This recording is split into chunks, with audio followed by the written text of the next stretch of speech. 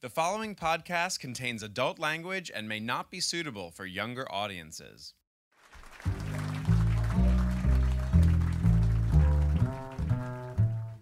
In this episode of 92Y Talks, the cast and creators of AMC's Preacher, Dominic Cooper, Ruth Negga, Joseph Gilgun, Sam Catlin, Seth Rogen, and Garth Ennis talk about the new hit series with Abraham Riesman of New York Magazine's Vulture.com. The conversation was recorded on May 19th, 2016, in front of a live audience at New York's 92nd Street Y. Before we start, I want to find how many here read the comic, have read Preacher? Okay? I want to get a sense of that. Okay. So, first question for everybody. Have you seen Tom Cruise recently? And next time you see him, what do you plan to talk about? Seth. I actually know Tom Cruise, so it's fucked up.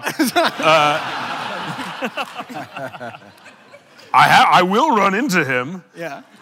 I'm praying he has a good sense of humor about this. I don't know how I would feel if someone exploded me, honestly, so it's hard for me to say I hope he gets it, because I don't know if I would, but I hope he gets it, is what I'll say. You only explode people that you're big fans of. That's a big...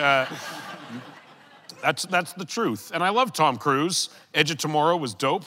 Underrated. Yeah, it was great. Totally underrated. And so I hope it will be an awkward interaction. Right. 100%.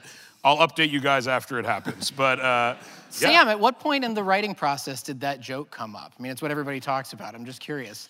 Towards the end, I think. Yeah, we needed one more religion to sort of... So what's the easiest religion to go after? Yeah, so we figured, Scientology, and... We're validating it as a religion. We are. Yeah. So we're authenticating it. It is, it's being authenticated. It's very complimentary, I think. It's an homage. So let's go back to a little bit of prehistory. A lot of comics fans here. Garth, can you take us back to you and Steve Dillon coming up with Preacher? Good. I'm glad you mentioned Steve, actually, because he... We all love Steve Dillon, right? He's great. Yeah. Come on. Yeah, we proceeded largely on instinct. We sort of took bits, stuck them together, hoped for the best, leapt into the dark, crossed our fingers, and it worked. But it does mean that I've generously handed these gentlemen a big pile of problems to solve. I think they've done an admirable job, but yes, it was hardly an organic beginning. It was bits and pieces and hoping for the best, and oh shit, this works, and now we have to finish it. How did you pitch it to DC? Like, what did you say this thing was gonna be? I still don't remember. There was an outline, but it's long gone. It's lost to history. All the scripts are gone too. I think I said it's a... I don't even know if I did say this, but later on I claimed that I said it was a Western. And it had supernatural elements, and you'd like it, trust me. And it worked. Just fucking wong it on the day. So, Seth, let's go back to Vancouver in the 90s. You and Evan. Shall we? Right, yeah. Alanis Morissette was popular. What a time for American culture and Canadian. So, how did you first get exposed to Preacher, and what did you think of it? Me and Evan, we're virgins. And so we read a lot of comic books and spent a lot of time with each other writing Superbad at the time. And did not much else, honestly. And Evan's brother was a huge comic book fan as well, and would kind of pass stuff on to us as he saw fit. And I remember Evan saying, like, my brother gave me this and it's fucking crazy. And I remember reading it and it just blew my mind. It, like, you know, like the movies of the 90s were like my favorite, you know, that's what like really shaped my sensibility as someone who makes movies. So things like Pulp Fiction and Sam Raimi's early movies and Peter Jackson's early movies and Scorsese's movies and, you know, Wes Anderson, the Coen brothers movies. And then I read Preacher and it was like all those things combined into one thing. And so we just became obsessed with it, and kind of just would talk about it all the time. And as soon as we had any power in Hollywood at all, we started trying to make it. And then it took around 10 years for that to happen. A blink. Yeah.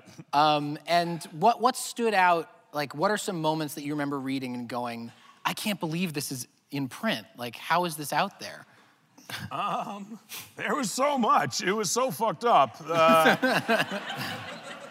There was so much stuff. That was just, I remember the thing that I still remember is the look on the guy's face who gets his jaw shot off. It's like in Tulip's introduction in the comic, and he kind of has this look like, huh? Like it's like he's trying to look down at it to like decipher what's happened to him. And I remember just laughing and thinking like, whoa, like, and one of the scenes me and Evan reference a lot when we make movies is the scene in Pulp Fiction where John Travolta accidentally blows the guy's head up in the back of the car. And we always talk about how funny it is, but how fucked up it is. And that frame was like kind of the equivalent, you know, comic book version of that, where there's like, should be nothing funny about it. But I still remember the look on the guy's face as he's like, huh? And like, and it really made me laugh. I think how funny it was honestly one of the things that stuck with me. Yeah. So Sam, how did you get roped into this? What was the sell for you? What did Seth and Evan say to you? Just do it. Yeah. No, I'd never heard of it. They called me on a Skype, I think it was. They were in Vancouver making some movie about the North Korean dictator. Who can remember? It went really well. And I was like, no, I stopped reading comics when I was a child. And they were like, fucking idiot, you don't know what you're missing. You gotta read Preacher, it's the greatest thing. So I read it. And I didn't, you know, I had no idea how this was allowed to be in print, let alone how we were gonna ever put it on television. But yeah, then we just started to figure it out, and it's been 2 glorious years since then. Yeah. All right, well, the end product, that pilot is really something, and I want to talk to you guys about my favorite scene. It's hard to pick one, but the airplane fight scene is really something to behold. That was... Nice one. Yeah. So, Joe, what's it like filming that? How much stage combat It's a had you? shitload to do, man. It's a fucking nightmare. Like, you know what I mean? It's like a couple of, you see like 40, can I get some more beer in that? So anyone, I don't know. That's supposed to give away the secret. Come on. We're all just pesters. But yeah, there's a lot involved. So what happens is you'll go to, so John and, how do you say his second name, dude? John Koyama. John Koyama. And Jeff Amata. Jeff Amata, our fight choreographers. Fight choreographers, they're fantastic, man. And what they'll do is they'll give you a breakdown. So they'll go, right, I'm you. Try not to be stupid and watch what I'm about to do. So you'll all have this, they'd show you this enormous fight. And you just think, shit, how am I going to break that down? It's really terrifying, because you don't want to let anyone down. It's like a brand new job. You're working for Seth and shit like that, you know. You just don't want to be that. Is that Slovis? It fucking is as well. How you doing, lad?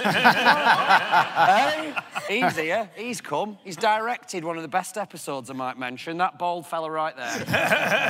Like a single breath. Absolutely. Yeah. Like a singular tit. So, yeah, so they break it down. Jesus Christ. They break it down for... I fucking knew it. I don't mean it's not it's my personality. It's not my fault. It's the way I was raised. So they break it down for you, and before you know it, you kind of know what you're doing. You sort of go from 30% to 50%, 60 up to 80. That's when people start getting caught on the bridge of the nose and stuff like that. You know, people are getting kicked in the nuts and shit.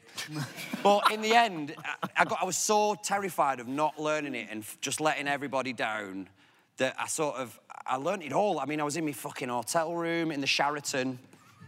You know?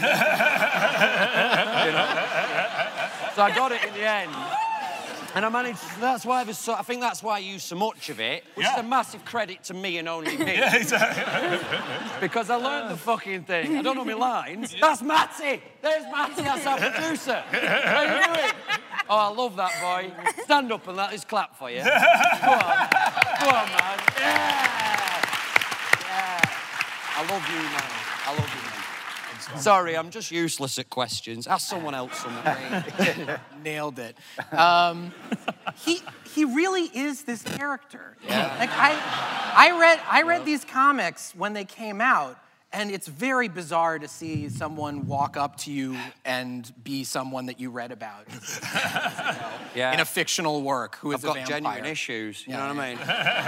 And I'm only 32, Cassidy's fucking 190. You know what I mean? I fucked myself up in 32 years. Imagine if I lived that long. God. You won't.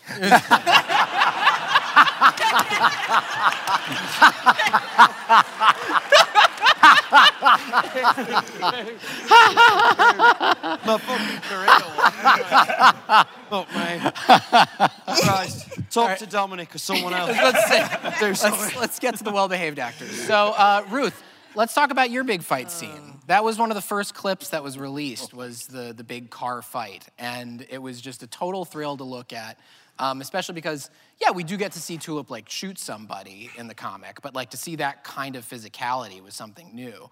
What was it like shooting that?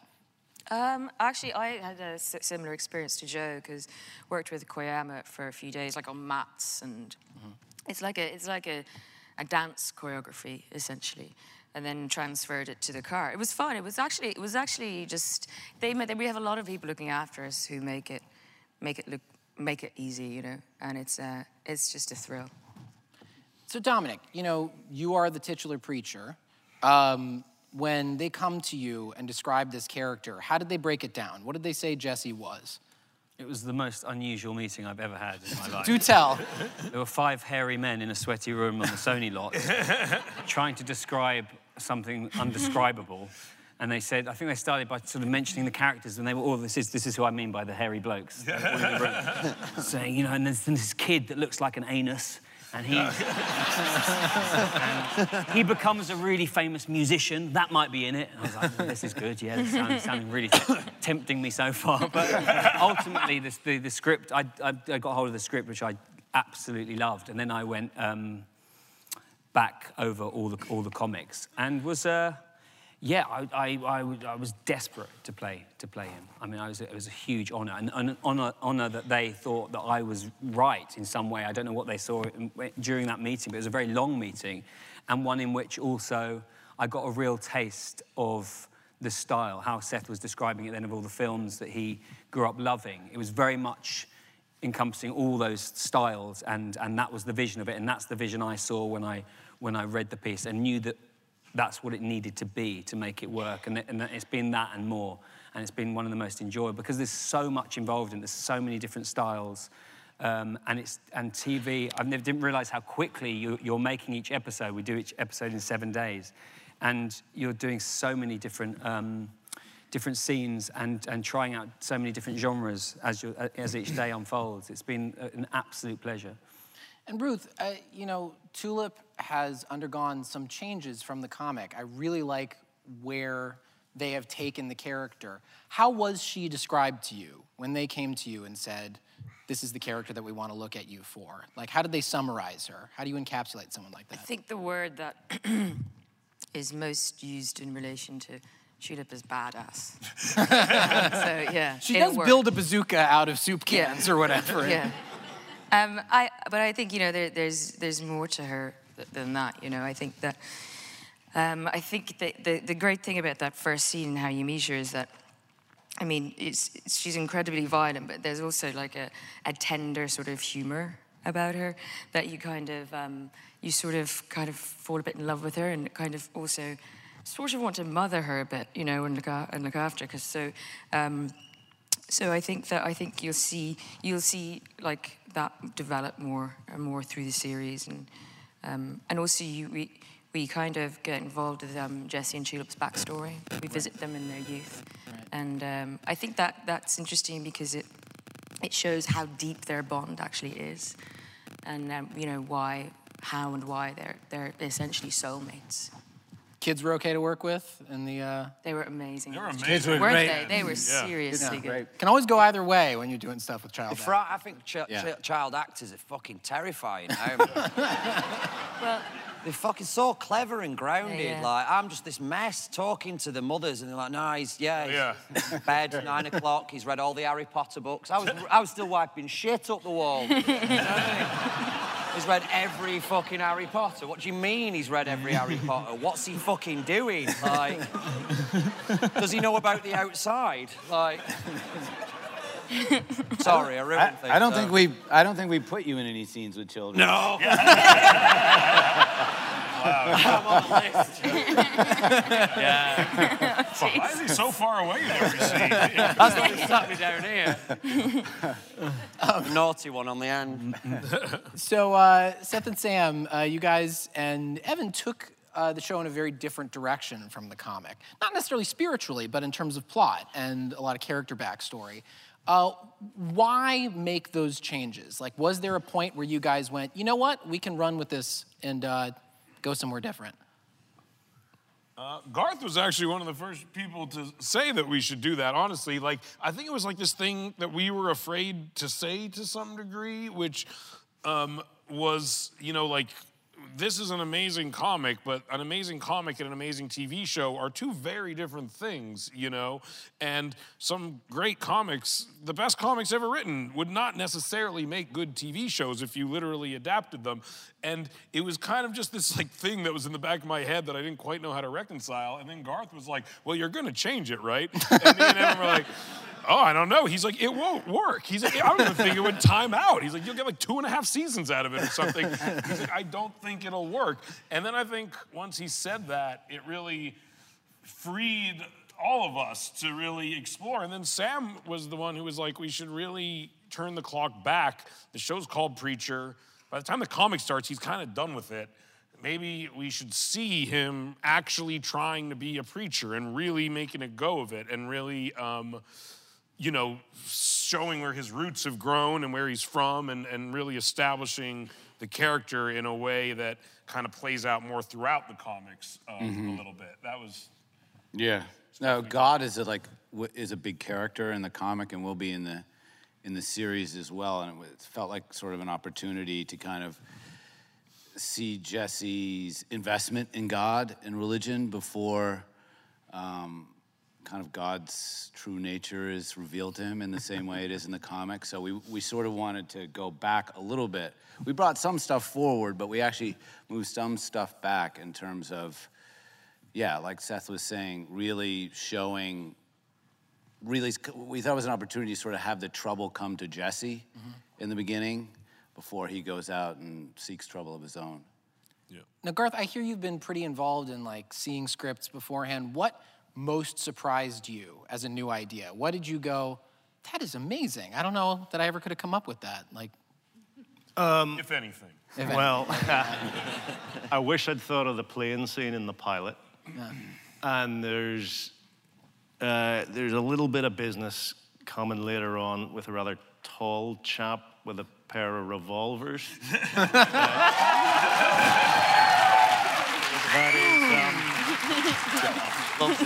That is frankly inspired. I wish I'd thought of that too. I got the impression that when I said you're going to change it, all I was really doing was confirming the suspicion you already had. After all, even if you were to do, and I think this idea was mooted at one point, 1 episode per issue, you'd still have to double the script. Yeah. A 24-page comic strip will not get you a 42-minute episode of a TV show. You're gonna need new material. I like all the new material. I also like, and you'll see this as it progresses, some of the stuff from later in the book that's been brought forward. It's a question, I think, of pacing. It's a question of giving the story space to breathe. The comic hits the ground, as you said, at 100 miles an hour and accelerates. It really just creates this maelstrom, this whirlwind that would whiz past a mainstream viewer and leave them bewildered. You need to slow it down. You need to give it space. They have. Ruth and Dominic, we were touching on this a little bit earlier, Ruth was. The Tulip and Jesse relationship here is a lot more nuanced at the top of it than it was in the comic. And that's not dissing the comic. I love their relationship there. But here it's not like, you abandoned me and we're reunited after years apart. Like, you guys have been living around each other and have been kind of avoiding each other. How would you characterize the way each of you, as your characters, feels about the other, as of when the show starts?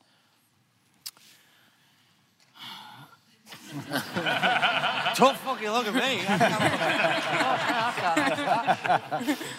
Wow. More and more has been revealed to us, really, as actors, as it's gone on, and it's really helpful because it's informed every decision certainly about what Jesse's now trying to do and achieve. I think a lot of the guilt he's harbouring is because of the father and also because of Tulip and what he feels, how he feels he probably let her down. There's also something that's being revealed that's happened between the two of them that's extraordinarily upsetting, and something that's happened that they both can't move away from. And like Ruth said, they're at the centre of one another's lives. They have had tough lives, tough childhoods, and they are each other's family. So that knowing that and that being the centre of every action you make, and even though he's trying to escape that life, he's drawn to a friend, and he's also drawn to a town that he remembers his childhood and his father, the only lasting memory of his father, and he's trying to replicate what his father achieved to these sort of dysfunctional people in this town. And it's hard to escape something that you ultimately love, and deep down want to still be near and with. But he knows for what he's trying to succeed at, they have to be apart. But I imagine before this entity takes hold of him, and he's decided to quit, he's probably going to find her and go back with her and carry on as they were, which was quite a happy place, but just a violent, dangerous one, which I quite like. Ruth, how would you characterize the relationship? Well, Tulip returns to Annabelle essentially because she has unfinished business with Jesse. Something happened to rupture their relationship. And I think that she's ready now to come back. I think the thing is they need each other in their lives, even though they're kind of sort of, they're not very good for each other all the time. But there's just a magnetism. But I think that Tulip thinks it's going to be much easier to sort of entice Jesse back on the road again.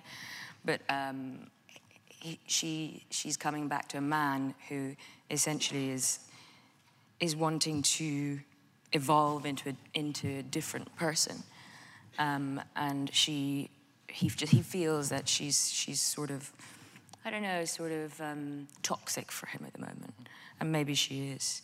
But you also get the sense that, you know, there's something about that life that Jesse still can't resist. It's in his blood, and it's in his nature. Like there's a great bit in your fight sequence where the camera sort of slows and you just see this smile. Yeah. And you just think, you know, and you're kind of worried for Jesse because you think maybe it's just his nature, you know. Right. Mm. Joe, what does Cassidy want more than anything else? What does he want? Yeah. And what does he not want? You know what I mean? I think it seems that I think, you know, 119 years old, everyone's just fucking died and left him, you know. I think it's just this constant, this tragic fucking roundabout of getting in trouble there, needing to move from there now because of those people, and I've got to fucking be here for a bit, and now I'm in shit with them, and now I've got to go over there. My life, basically. And then so it's a sad, I mean, it's funny, he is a jovial, he's a bit of a clown, but I mean, fuck me, that kind of life doesn't come without some serious trauma. So you're dealing with this guy, and I think the reason he's settled, I think what he wants is to be loved and to love someone. You know, he's not this fucking sexy vampire that everyone keeps portraying. So boring, isn't it? Like, smouldering vampires are everywhere. Like, fuck yourself. Like, so I think more than anything, he wants to be loved and he wants to be a part of something. I can imagine he's probably been bouncing from place to place for some time, maybe giving up all hope of ever settling and watching someone die again. I imagine it'd be a very difficult thing to keep going through. He's probably got children that have fucking died, you know what I mean? So I think by the time he gets to Anvil, crash lands in Anvil, and he meets Jess, I think he sees a little, maybe a part of himself that once existed. He's on this path of redemption. He wants to sort himself. He's been a bit of a wanker. How am I going to fix this? I'll be a preacher. That'll do. You know, my dad did it. And I think, like, Cassidy he's an old man and he's watching this young kid make just fucking really boring decisions, and he despairs of it. You know, he's a realist, and he's unapologetic, just like me. I'm unapologetic about the way I am. I'm not sorry. I know I said I was sorry, but I didn't mean it. I don't mean it at all. I'm sorry, but, you know, and I think he just, like everybody else, he wants to be fucking loved. I think that's all it comes down to, doesn't it, really? Regardless of the fact he's a badass that bites people's necks. You know, I just think everybody needs someone, don't they? Is he like this on set, too? Oh, yeah.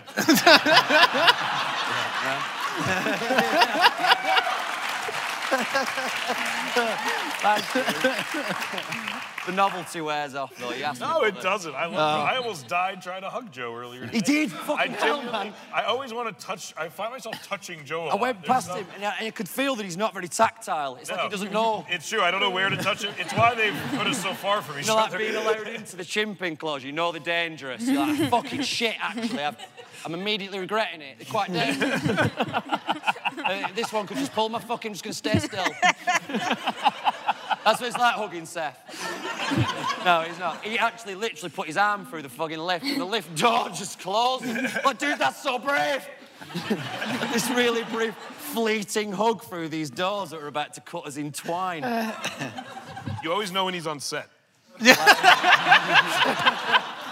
Oh, but I'm sorry. You don't hear a lot. Is Joe on set? It might be something. If he's like Asperger's or something, it might be a thing, this. It might be a thing. Don't try Then to we'll stop. feel bad. Yeah, We'll feel bad. Just keep it going. So, Seth, you've directed a fair amount now, and you directed the pilot. What was unique and a learning experience about directing this pilot? It was fun. It was different because of how many different genres it plays in. I mean, normally, I think the movies we've directed kind of have different genre spins on them, but they're comedies, and if they're not functioning on a comedic level on like a minute-to-minute basis, they will be considered failures. And so it was nice to do something, honestly, that wasn't like that allowed us to sit a little bit more in these moments and to not say from the get-go, like, laughter is our barometer of quality here, you know? And so on a visual level, it allowed us to do a lot more. Just comedy kind of locks you into a certain shooting pattern.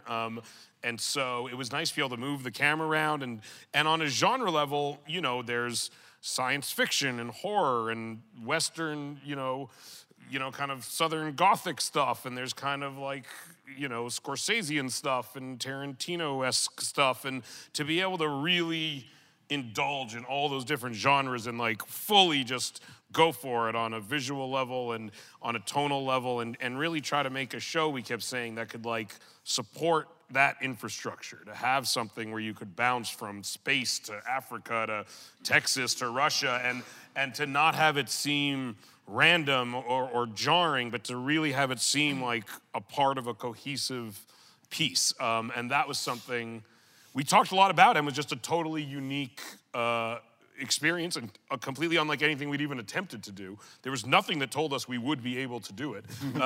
It was really just a big swing we took, mostly because we knew we'd be super pissed if someone else took it. All right, well, we're about to do Q&A in about 1 minute, but real quick, Ruth and Dominic, hardest word to do in the accent? Oh, that's a good question. Oh my gosh. Hardest word. Jesse. You don't want to make it too. It is because you don't want to go Jesse. You kind of don't want to over egg it. Yeah. I always thought I sounded a bit funny. Yeah. Jesse? Yeah. Mine's Padre. Yeah. I can't say Padre. Yeah. I've got to fucking say it every 5 minutes. Padre. It's just got to really throw it out quick. He knows what I'm on about because he's fucking Irish. All these Americans like, what's the problem? You hear it every episode, right? Over and over and over again. Padre. Me and him Say it hate wrong? Oh, he says it really wrong. How are you Don't supposed to say say fucking Does he? wrong. That's right. I'm joking. Man. Hold on. He's from the north. How do you say it? Let's hear how How are you you say supposed it. to say it? How do you say it? Draw your attention. No, Fucking don't ask me. I'm not getting involved. I'm not getting involved. Say it. Go on. Padre. Padre. Padre. I've been doing it Padre. fucking wrong. No, it's been 4 months. It's been watching. Oh, he's fucking that. And so, see, as a total, you know, American here, I didn't know you were doing a different accent within the accent. Yeah. Who, me? Yeah. He plays an Irish. Yeah, I'm an Irish person. I'm English. Yeah. Blow my brains out. Unbelievable. I get it a lot. Unbelievable. Like, you Scottish? Nope. Screwed it up. Scottish? No, I'm fucking Scottish. No, I'm not Scottish. No coming back from that one. Okay. Australian? From Australia? I was doing really well, too. Was I doing okay? I was doing Really fine, well. and then Really I messed good. that up. Okay. Question for Ruth. As someone who isn't familiar with the comic book, what can I look forward to most in Preacher? There's a little heart, too, by the way. Thank you. I just think, I personally, I just think it's just a thrilling ride. Everything. I think it's fun, and it takes risks. It feels like it doesn't feel like we're confined to any one genre, and that just gives us as actors like such a lovely sort of ability to play, and I think all of it really. There's nothing specifically that comes to mind. What do you think? Why are you putting me in? Involve me in that question. Deal with it. Right, we'll move on to the next one. So, Sean from the Preacher podcast, which I guess is a thing. Is Sean out there? Sean here. Where's Sean? Thanks for fighting the good fight. AMC is known historically for a hands-off approach with both Breaking Bad and Mad Men. How was your experience with this project? Me? Yeah, sorry, Sam. Yeah. I should have God, specified. we got all sorts of AMC executives here. I know, yeah. They've been amazing. They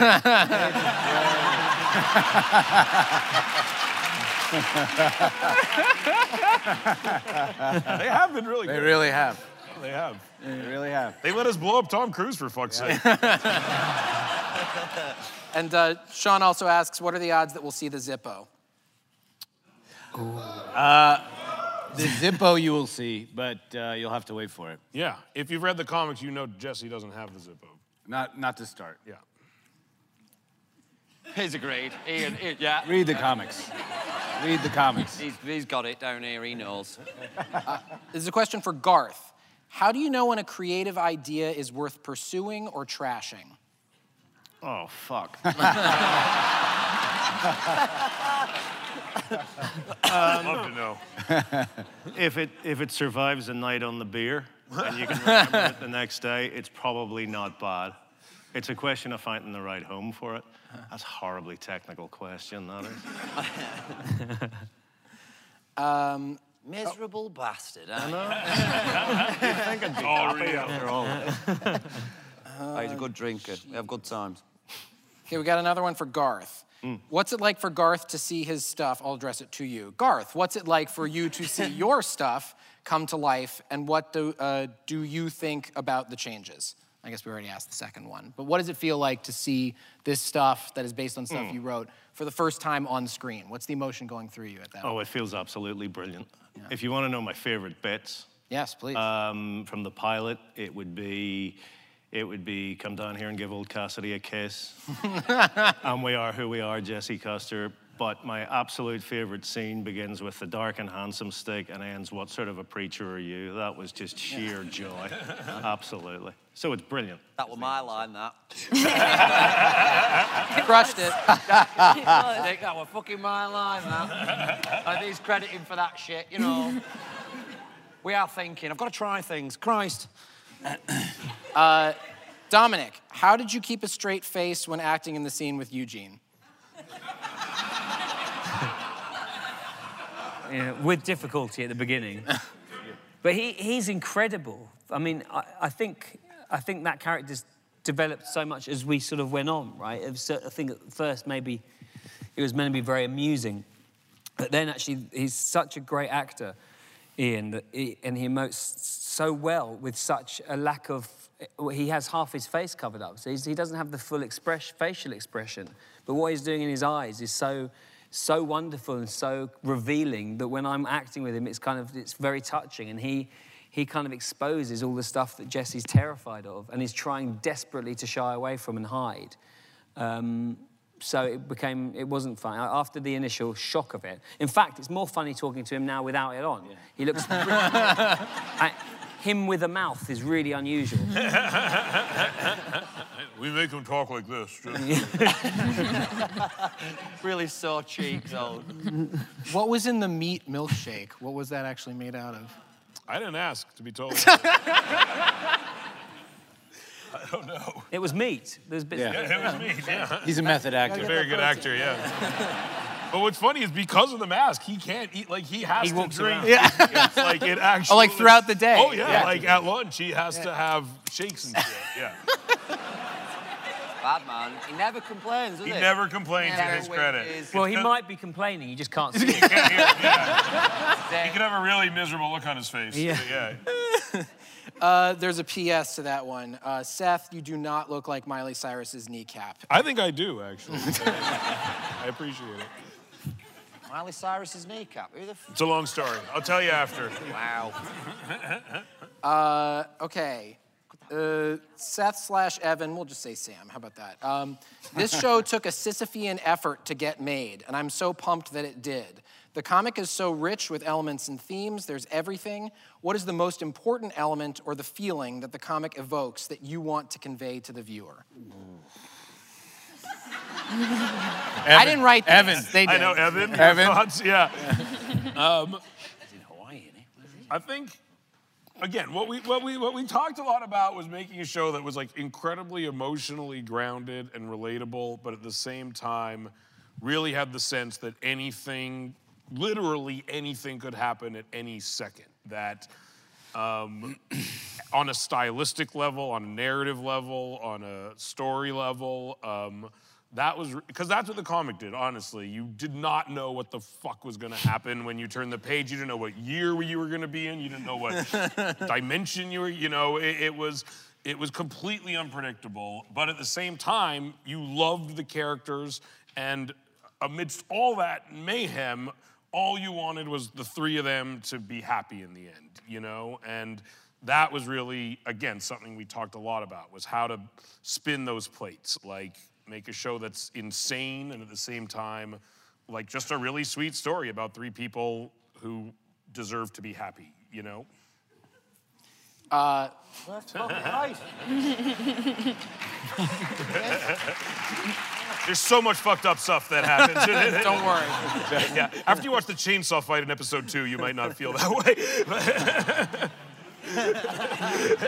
I'm involved. For Seth Rogen, any desire to guest star in an episode? Jessica from Brooklyn, love you and your laugh. Thank you, Jessica. Don't say it. No, yeah, there's been roles we've talked about, perhaps, but they're in future seasons, potentially. Definitely. Yeah. He's going to be. Yeah. Definitely. There's one that we're excited about potentially doing, but yeah, it'll require. If he's It'll got require a that pickle. furious Yeah. man, Yeah. if he plays God. No, I mean,